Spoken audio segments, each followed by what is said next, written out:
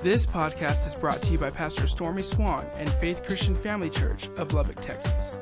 For more information, please visit faithchurchlubbock.com. I believe we got to get a hold of this. We got to pray just to make it today. I'll rap for you a little bit. That's all I got. If you need a Bible, once you raise your hand, our ushers will get you a Bible. Once you get that, go to the book of Hebrews chapter 4. And I hope all of you who attended the XO conference yesterday, you really enjoyed that. It amazes me when we go to a marriage thing how much it helped Shelley. I'm telling you guys, she is coming around. And so you got to get your spouse out to this, and it'll really help them. Hebrews 4 is where we'll begin today. And when we talk about prayer, it's just not a bunch of words, okay? I believe the goal from Father God is that we learn to pray from our heart. And so through the scriptures today, it's going to give us great insight on how God desires us to pray. Hebrews 4, verse 14. And it says, "Seeing then that we have a great high priest who has passed through the heavens, Jesus the Son of God, let us hold fast on the confession. For we do not have a high priest who cannot sympathize with our weaknesses, but was in all points tempted as we are, yet without sin." So when you talk about Jesus here, oftentimes we think that, he walked this earth and he didn't go through the things we did. He did. He was tempted in a full range of temptations, but he never did sin. And I believe the Lord Jesus, he welcomes all of us to pray, to come before him anytime that he loves us. I think one of the best descriptions of Jesus, he's loyal. He's always there. Verse 16. "Let us therefore come boldly to the throne of grace." Now, this is what the word tells us, that God's desire is that we come boldly. Not in fear, not with our heads hung low, not in shame, but boldly. Now, that word boldly, it literally means without reservation and with a confidence. And so God's saying, man, come boldly, come without reservation. My mom and dad are getting close to being 80 years old. And to this day, when I go to their house, I don't ever ask my mom or my dad, can I get in the refrigerator? I just boldly do it. You know why? Because I'm their son, and that's what sons do. I mean, I don't ask for, I just go in there and I start tearing it up. Well, it's the same with Father God. He says, man, come, and come boldly, come with the confidence, not arrogantly, but come boldly. And listen how he ends this here. "That we may attain mercy for our past and find grace for the present and future, to help in a time of need." And so this is God's desire for every one of us. Now, in saying that, turn to your right, and you're going to come to the book of James. Go to James chapter 5. James chapter number 5. And we're going to be in James 5, and then we're going to go back to James 4 later. And it's just loaded with great passages that'll teach us how to pray biblically. Now, the next few verses, actually verses 13 through 18 in James 5, take note on how many times James references prayer here. Verse 13, "Is anyone among you suffering? Let him pray." The New Living says that you should pray. Let him pray. "Is anyone cheerful or happy? Let him sing songs. Is anyone among you sick? Let him call the elders of the church and let them pray over him." How are we to pray over them? He said to anoint them with oil. Now, we believe this in this church. I believe in the anointing of oil. Actually, I keep a thing of anointing oil down there. But listen, the anointing oil, it isn't some magic potion, okay? A lot of times people say, man, if you'll send $19.99 in, we will give you. It's not going to help, okay? Actually, the anointing oil is in significance of the Holy Spirit. So he tells me here, we must anoint them with oil in the name of the Lord. Now, this is a big thing we learn how to pray, because when we pray, we come in the name of Jesus. This is how that it was modeled to us, that Father God, we come before you in the name of Jesus. And everything I do is in that name, because that name represents victory. It represents salvation. It represents everything that Jesus died for. So you got to get a hold of the name of Jesus. Keep reading, verse 15. And the prayer of faith, and the prayer of faith, a prayer offered in faith. Now, many times this is where we miss it. I'm just going to stop right there. We come to God and we pray, and it's almost like throwing dice. Boy, I sure hope we hit it today. But when we pray in faith, it's actually saying, I believe, Father God, that you're going to answer my prayer even before the answer is actually there. That's part of praying in faith, that I believe God will do what he says he'll do. So he tells me right here, and the prayer of faith will save the sick, and the Lord will raise him up. And if he's committed sins, he will be forgiven. Confess your trespasses to one another, and pray for one another that you should be healed. Now think about all this right here. He says, anoint them with oil in the name of Jesus and pray for them. Pray the prayer of faith and they'll be healed. And in this one he says, something happens when human beings, we confess our sins to one another. And then he said, pray that they'll be healed. Keep reading. The effective fervent prayer of a righteous man avails much. Now, one of our most powerful resources in communion with God is prayer. Once again, don't view prayer as a punishment. View prayer as a privilege. And oftentimes, this is how we go as human beings. Now think about this. This may hit you. It got me. Oftentimes, we'll try to do everything in our own ability, our own might, our own talents. And then when none of that works, you know what we say? Well, I guess all we can do now is pray. As if prayer's the last resort. No, prayer should be our first resort. And we get out there and we believe God. Now, in this passage here, in James 5, verse 16 here, it is loaded with some nuggets. Let's break this down a little bit. And it says, the effective. The effective. Now, listen to the definition of the word effective here. The Amplified says earnest, heartfelt, continued prayer. And so he's telling me here, the effective prayer is a prayer that's from my heart. It's just not empty words, but it must come from my heart. So he says the effective, fervent. What does the word fervent mean? Well, the word fervent here means to show great intensity. To have a passion that, man, I come before God and I get to pray. So when we break that down, the effective, fervent prayer is characterized by a prayer that's passionate, it's intense, but it's also heartfelt. The effective. So what would be the opposite of that? That would be the ineffective. And the ineffective prayer is someone that comes to pray, but my heart's not in it at all. Oh God, I just hope you answer this today. I believe there must be some passion here that James is trying to get across to us. So we jump to verse 17. Elijah was a man. He was human. See, a lot of times when we read about people in the Bible, we get some thought that they're some superhero. That they were born with this halo on their head. He wasn't. Point blank, Elijah was human, and it says he had a nature like ours. So the nature like ours was he understood weakness. He understood pain. He understood what it was to go through this life like a normal human being. And he goes on to say this in this passage, and he prayed earnestly. That word earnestly literally means sincere in attitude and sincere in intention. So there was a sincerity in this guy named Elijah's heart when he began to pray. And he goes on to say, and that it would not rain, and it did not rain on the land for 3 years and 6 months. So he's telling me here that a human being like me and you, we can pray like Elijah prayed and have the same results that Elijah got. Verse 18. And Elijah prayed again, and the heaven gave rain, and the earth produced its fruit. So he's telling me two things here.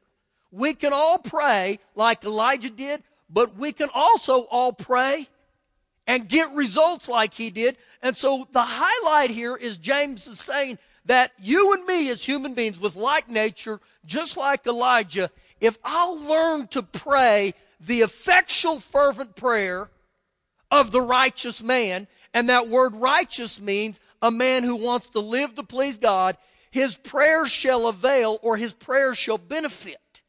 And so every one of us in this room, we can pray this way. Now, he prayed first that it wouldn't rain for 3.5 years, and it didn't rain.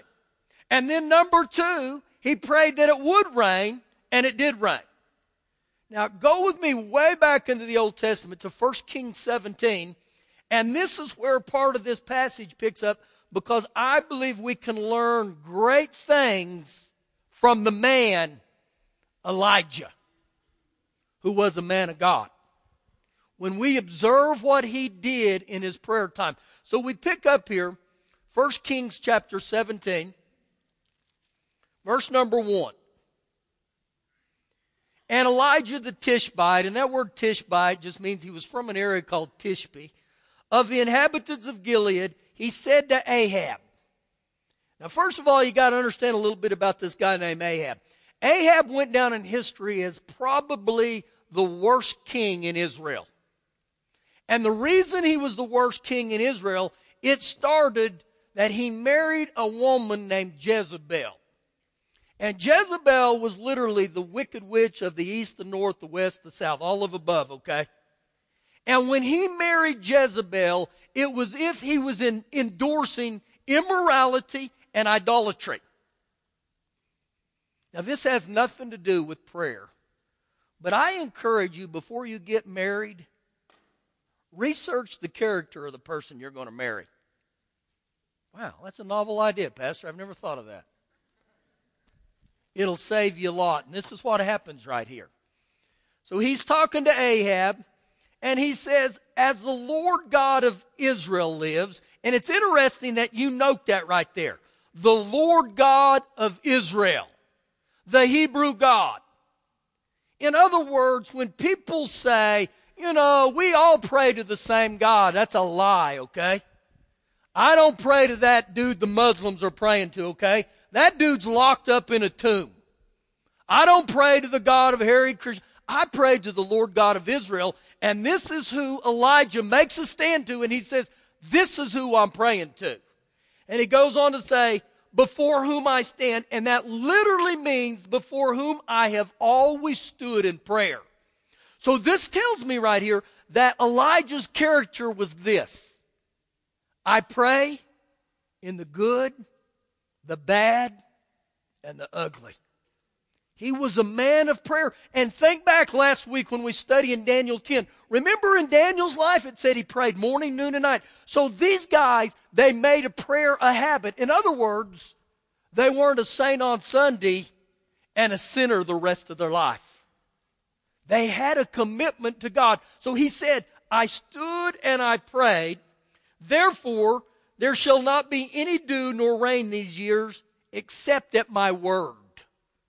Now Elijah boldly, with confidence, he says this to Ahab. He said, listen, buddy, it ain't going to rain for 3.5 years at my word. Now he didn't say this in arrogance. He didn't say this pridefully. He said this with the confidence that he knew, when I pray to the God of Abraham, Isaac, and Jacob, God moves. God moves. And this is the point where we got to get to in life, where you can go in there and prayer wasn't ever meant to be hit and miss. So now we go to 1 Kings 18. And as you're turning to 1 Kings 18, let me tell you what's going on in those 3.5 years. Ahab begins to worship the Baals, the false god. And there's this big confrontation with the 450 false prophets of Baal and Elijah. And Elijah begins to mock them. I mean, he begins to make fun of them, and he puts them down. And you look in the natural, man, he's messing with something he shouldn't. No, he's not. He knew who he was in Christ. So I'm going to read one verse in there that will give you the heart of Elijah, and then we're going to jump down further. Verse 36 of 1 Kings 18. And it said, and it came to pass at the time of the offering of the evening sacrifice that Elijah the prophet came near and said, Lord God, of Abraham, Isaac, and Israel, let it be known this day that you are God in Israel, and I am your servant, and that I have done all these things at your word. So Elijah identifies once again the God of Abraham, Isaac, and Jacob. He identifies himself and says, you know what? I'm a servant of God. But then he comes back and says, I'm submitted to your word. I'm submitted to you. Keep that thought in mind right there. Jump with me to verse 41 of chapter 18. Then Elijah said to Ahab, now this is after the 3.5 years has gone by. He said, go up, eat and drink, for there is the sound of abundance of rain. Now when Elijah tells Ahab, he says, listen buddy, go up, for I hear the sound of abundance of rain. There's not a cloud in the sky. If we went and looked at the rain gauge, there's not a trace in there. So when Elijah said this, this was literally a statement of faith. That this was a man that he trusted God so much that he looked at Ahab and said, get ready, buddy. Get ready. Verse 42. So Ahab went up to eat and drink, and Elijah went up to the top of Carmel. Then he bowed down on the ground, and he put his face between his knees. Now the first thing that we got to get across here, guys, the first point is the posture of prayer. If you remember we were here last week, we saw when the angel came to Daniel in Daniel 10, that it said Daniel was literally on his knees and on the palms of his hands. Remember that? This time, there's this guy named Elijah, and said that he's sitting there praying, and he literally tucks his head between his legs. And so when we talk about the posture of prayer here, guys, it's not so much in the physical of what I'm doing. See, a lot of times we think, well, if I get on my knees and on my palms, that's the ticket. That's how it's going to be. If I just do that, everything's going to happen. But literally the posture of prayer that he was talking about here was reverence in his heart. He was saying, I bow before you, Father God. I honor you. I know who I'm coming before. Think about this, what Jesus said in the Lord's Prayer in Matthew 6. He said, Our Father which art in heaven, hallowed be thy name. In other words, the greatest posture of prayer we come is with our heart that says, Lord, I reverence you. I know who you are. That's the first point. The second point I'm going to jump into real quick is this. Just because God has given us His promises throughout His Word, it does not mean that it'll be fulfilled just because God promised it. In other words, a lot of people would say, well, if it's God's will, He's just going to do it. Well, if that was the case, why did James tell us over and over we got to pray? Why would we pray if it's all up to God? Now, I'm not saying God doesn't play a part in it. But think about this in this sense. Does God desire that everybody go to heaven? Absolutely. The Bible is very clear that says God desires that none go to hell. Will there be people that'll go to hell? Yeah. You know why? They don't ask Jesus to come into their heart. Something happens when God has given me promises and things begin to work when I say, Father God, I ask you to bless me with those. So we keep reading here, verse 43. And Elijah said to his servant, go up now, look toward the sea. So he went up and looked and said, there is nothing. And 7 times Elijah said, go again. Now, if you were the little servant boy, he says, go up to the highest peak. And I go up there 7 times and nothing. And finally you're looking and saying, that dude is messed up. I don't know what he's expecting. Now think about this. If every one of us in this room were given an opportunity to pray about things, and the first time we prayed about it, nothing happened, how many of us in this room would bail out the first time? That stinking prayer doesn't work. And then he sends him the second time. And how many more of us would bail out? And finally we get to the 7th time, and I really wonder how many of us in this room would be here the 7th time. So the third thing that I begin to see here with this guy named Elijah was he prayed with a persistence. He prayed with the thought, I'm not going to leave until He blesses me. I'm not going to leave until this prayer is answered. Now, you want to hear something very interesting about this? In Proverbs chapter 24, verse 16, it says, a righteous man will fall 7 times, but he'll keep getting back up. You know what that literally means right here? That he never loses his faith. Ooh, I don't know what's going on again, guys. He never loses his faith. He continues to trust God, and he keeps getting up. And so here's a key for every one of us in here. Pray with a perseverance. Pray with a persistence. Understand this, we're not beggars, but we are believers. And so 7 times he keeps saying, go, come back. And so he comes back on the 7th time in verse 44. Then it came to pass the 7th time that he said, there is a cloud as small as a man's hand rising out of the sea. Now think about this in proportion to what he said.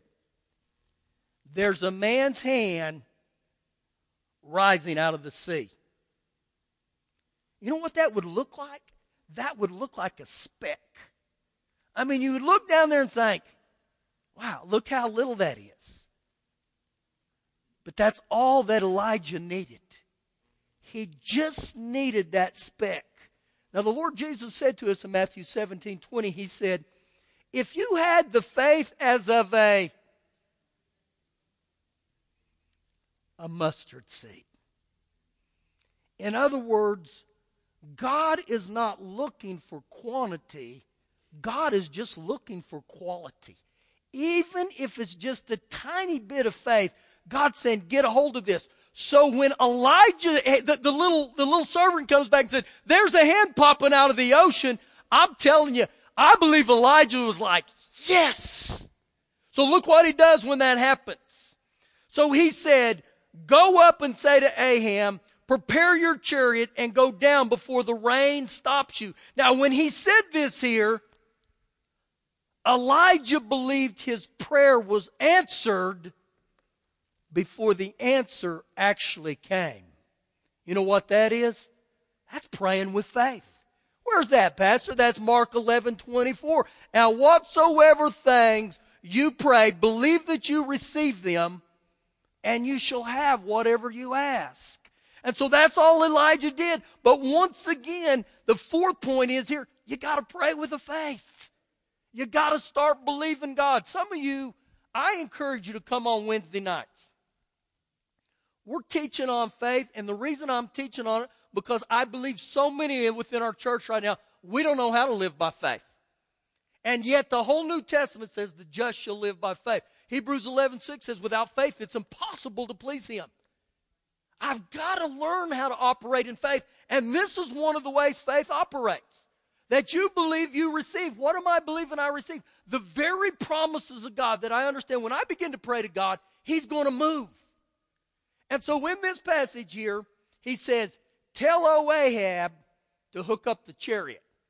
Verse 45. Now it happened in the meantime that the sky became black with clouds and the wind, and there was a heavy rain. Now get this. It had rained for 3.5 years. And I bet, Elijah, he's got a Holy Spirit laugh in him. How many of you have ever laughed with the Spirit? I mean, you just get so tickled because you know this is such a God thing. And all of a sudden the clouds come in and the thunder and the lightning. And I mean, Ahab's in that chariot. I bet Ahab's freaking. I bet oh my gosh. Keep reading, verse 46. Then the hand of the Lord came upon Elijah, and he girded up his Lord, and he ran Ahab to the entrance of Jezreel. Now listen real close here. I believe every one of us in this room, we desire to pray like Elijah and have the results that Elijah got. Many of us in this room say, you know what? I would love to see God do miracles through me like he did through Elijah. But the greatest miracle in all this passage is this right here. Not that he prayed and it rained. And when he said here, tell Ahab to hook up the chariot and go to Jezreel. Jezreel was between 20 and 25 miles away. And if you get this right here, Elijah outran the chariot. The dude was a marathoner. But that wasn't the greatest miracle. The greatest thing that I see that happened in Elijah's life, that he had developed a relationship with Father God so much that this guy knew, when I pray, God answers. And that's how I believe God wants every one of us to get. And so you go back and you look with what James said. The highlight of what he said is learn to pray with faith. Learn to pray with persistence. Learn to pray with action. And hang on to the things of God, and God will move in your life. He'll move in my life. This is some of the stuff we can learn. Now go back to the book of James chapter 4. James chapter 4. You remember last week, as you're going back there, that in Ephesians 6:18, it said pray always.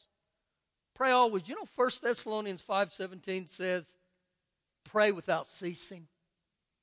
In other words, I believe the Lord's saying right there, have bulldog faith.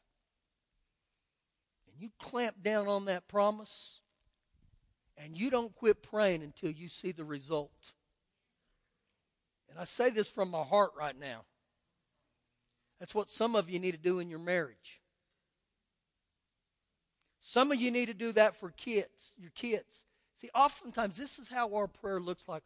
Oh, Father God, I pray today that you save my kid. And the Lord hears that prayer. And he gets his angels and he says, come here, Gabriel. I want to put you on assignment, and I want you to start working on behalf of so-and-so's prayer. But right after we pray that, we say stuff like, crud, nothing ever good's happened to my kids. My prayers never are being answered. And so God looks and he goes, hey, Gabriel, come back over here. You know what's just happened? We've negated our prayers with the very words out of our mouth. And that's part of learning to live by faith, that I learn to speak what God says, and I learn to speak with the mouth of God. The same word that God says, you start speaking that over yourself. If God says you're more than a conqueror, then start speaking that. Well, I can't do that. That'd be lying, no. God said in Philippians 4:13, I can do all things through Christ Jesus who strengthens me. So in any area of my life that I can't, I start saying, I thank you, Father God. You said that I can. I can be a great husband. I can be a great daddy just because you said I can. And so actually all I'm doing is I'm getting my mouth and my heart in line with what God said. And when God speaks, he calls those things that don't exist as though they do. Romans 4:17. Now here we are in James chapter 4. This is some good stuff right here. Verse 1. Where do wars and fights come from among you? Do they not come from your desires or pleasures that battle or war within your members? So he's saying there's a tug of war happening on the inside of us that's fighting all the time. Verse 2. You lust. Now think about the word lust. What does lust do? It's like a hook that just reels us in. He said, you lust and do not have. You even go so far as you murder. Now all of us in this room, we look and we say, I hadn't murdered anybody. You know what the Lord Jesus said? That if you hate someone in your heart, it's as if you've murdered them. This is what he's talking about. So what is he really telling me here? He's going back to my heart. It's a condition of my heart. He goes on to say, and you covet or you burn with envy, but you cannot obtain.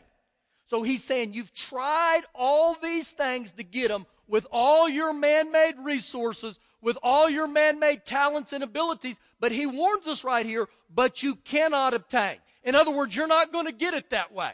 Now listen real close to the last part of verse 2. Pretty simple right here. You do not have because you do not ask. Oftentimes as believers, we assume. We assume God's going to do this or God's going to do that. I got to quit assuming. And I've just got to go to the Lord in prayer and I say, Father God, I come to you in the name of Jesus, and I ask this start happening. And so the first thing he tells us in this passage is you don't have because you don't even ask. I can be guilty of that. Verse 3. You ask, but do not receive. Now all of a sudden he throws it completely around. The first one you don't have because you don't ask. Now he says You ask, but you don't receive. Why do we not receive? He goes on to say this, because you ask amiss, that you may spend it on your own pleasures. So you know what he tells me right here? The reason I can't give it to you this time, even though you've asked, is because you've asked for the wrong reasons. You've asked for the wrong motives. Do you not think that God's not smart enough? He created every one of us, that He knows there's certain things that if He gave you right now in your life, you would quit serving God. You would backslide. You know why? I'm not spiritually mature enough to handle it. So God looks and says, I can't give him that. I got a 9-year-old grandson, and it would be stupid for me to give him a Colt 45 and say, here, go out back and play with your sister. But see, that's exactly what we've thought God ought to do. God, I don't know why you won't give that to me. I've asked. Well, you know why? Because I'm probably spiritually not mature enough to handle it. So he deals with us in this area. Now look what he gets to in the last one in verse 4. Adulterers and adulteresses. Stop. You know what that says immediately? Unfaithful. Cheater. Uh-oh. Keep reading. Do you not know that friendship with the world, and that word world there literally means the values of this world, the mindset of this world, the philosophies of this world. And he said, do you not know that friendship with the world is an enemy with God? Whoever therefore wants to be a friend of the world makes himself an enemy of God. And so when you look at this, he says basically here, you've been unfaithful. You've had an illicit love affair with the world. You've broken your vows to me, is what God said. And every opportunity you get to flirt with the world, you do it. And so right here, you know what he begins to tell me and you? The next area why we don't receive is because we would rather date God than be married to God. Oh, that hurt. See, God's not into dating. You know what happens when you date someone? You spend a few hours with them and then you send them home. But when you're married to someone, you see them 24/7. You see the good, the bad, the ugly. But God's saying, listen, I want to be married to you. I want you all the time. And so in this part right here, literally God is saying, I want you to be submitted to me. James 4:7 says, submit to God, resist the devil, and he'll flee from you. See, often we don't want to be submitted to God. Let me say it this way. I want the things of God, but I don't want God. Whew. So every one of those can locate each one. Is that me? Do I never ask God? Do I just assume? Do I ask for the wrong motives? Or am I just dating God? Now I want you to look at this one. This is the last one we'll go to. 1 John chapter 3. Just go to your right there. You'll go through Peter and then you'll come to 1 John 3. You know, the Lord Jesus told us, he said in John 15:7, he said, if my words abide in you and you abide in my word, you'll ask what you will and it shall be done unto you. That word abide means to remain. That word abide means to live. So listen, God's saying, I don't like to share you. Remember one of the definitions of God, he's a jealous God. God said, I want all of you. And he means that in a good way. Because God understands we as human beings, when we start flirting around with the world, that's why he says it's an enemy of God. It's not that God doesn't like you, but he knows what the world does to us when it gets on the inside of me. God said, man, I love you. Now watch this verse right here. 1 John 3, verse 22. And whatever we ask, we receive of him. Woohoo! Oh, happy day. What a promise. Was God lying about? No, he wasn't. Because, now I got to get you this right here. This is the because factor. Because we keep his commandments. We obey his commandments. Now there's nothing in there that God said, listen, you guys got to be perfect. But I can't willfully and habitually live in sin. When God starts dealing with my heart, it'll change me. You know, I heard yesterday in the marriage deal, Jimmy Evans said this. He said, you don't read the Bible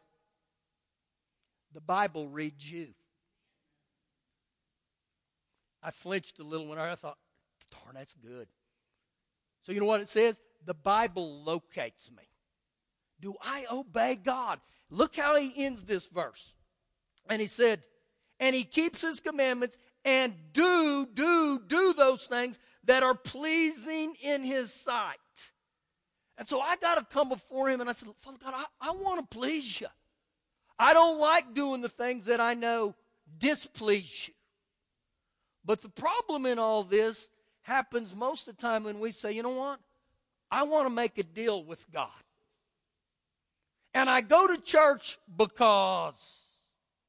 And it's amazing how obedient and holy people become when they got a need, when we got a miracle. See, the issue is this. We're not called to be saints on Sundays and sinners the rest of the time. And when I go back and look at the man Elijah, he was a man that was submitted to God. He said, I want to serve. I'm a servant of God. And so this is designed to help us in prayer to understand we can come boldly. We can pray with effective, fervent prayer of the righteous man. But we've got to start learning from this and saying, okay, Lord, I want to live to please you. Thank you for listening today. For more information, please visit faithchurchlubbock.com.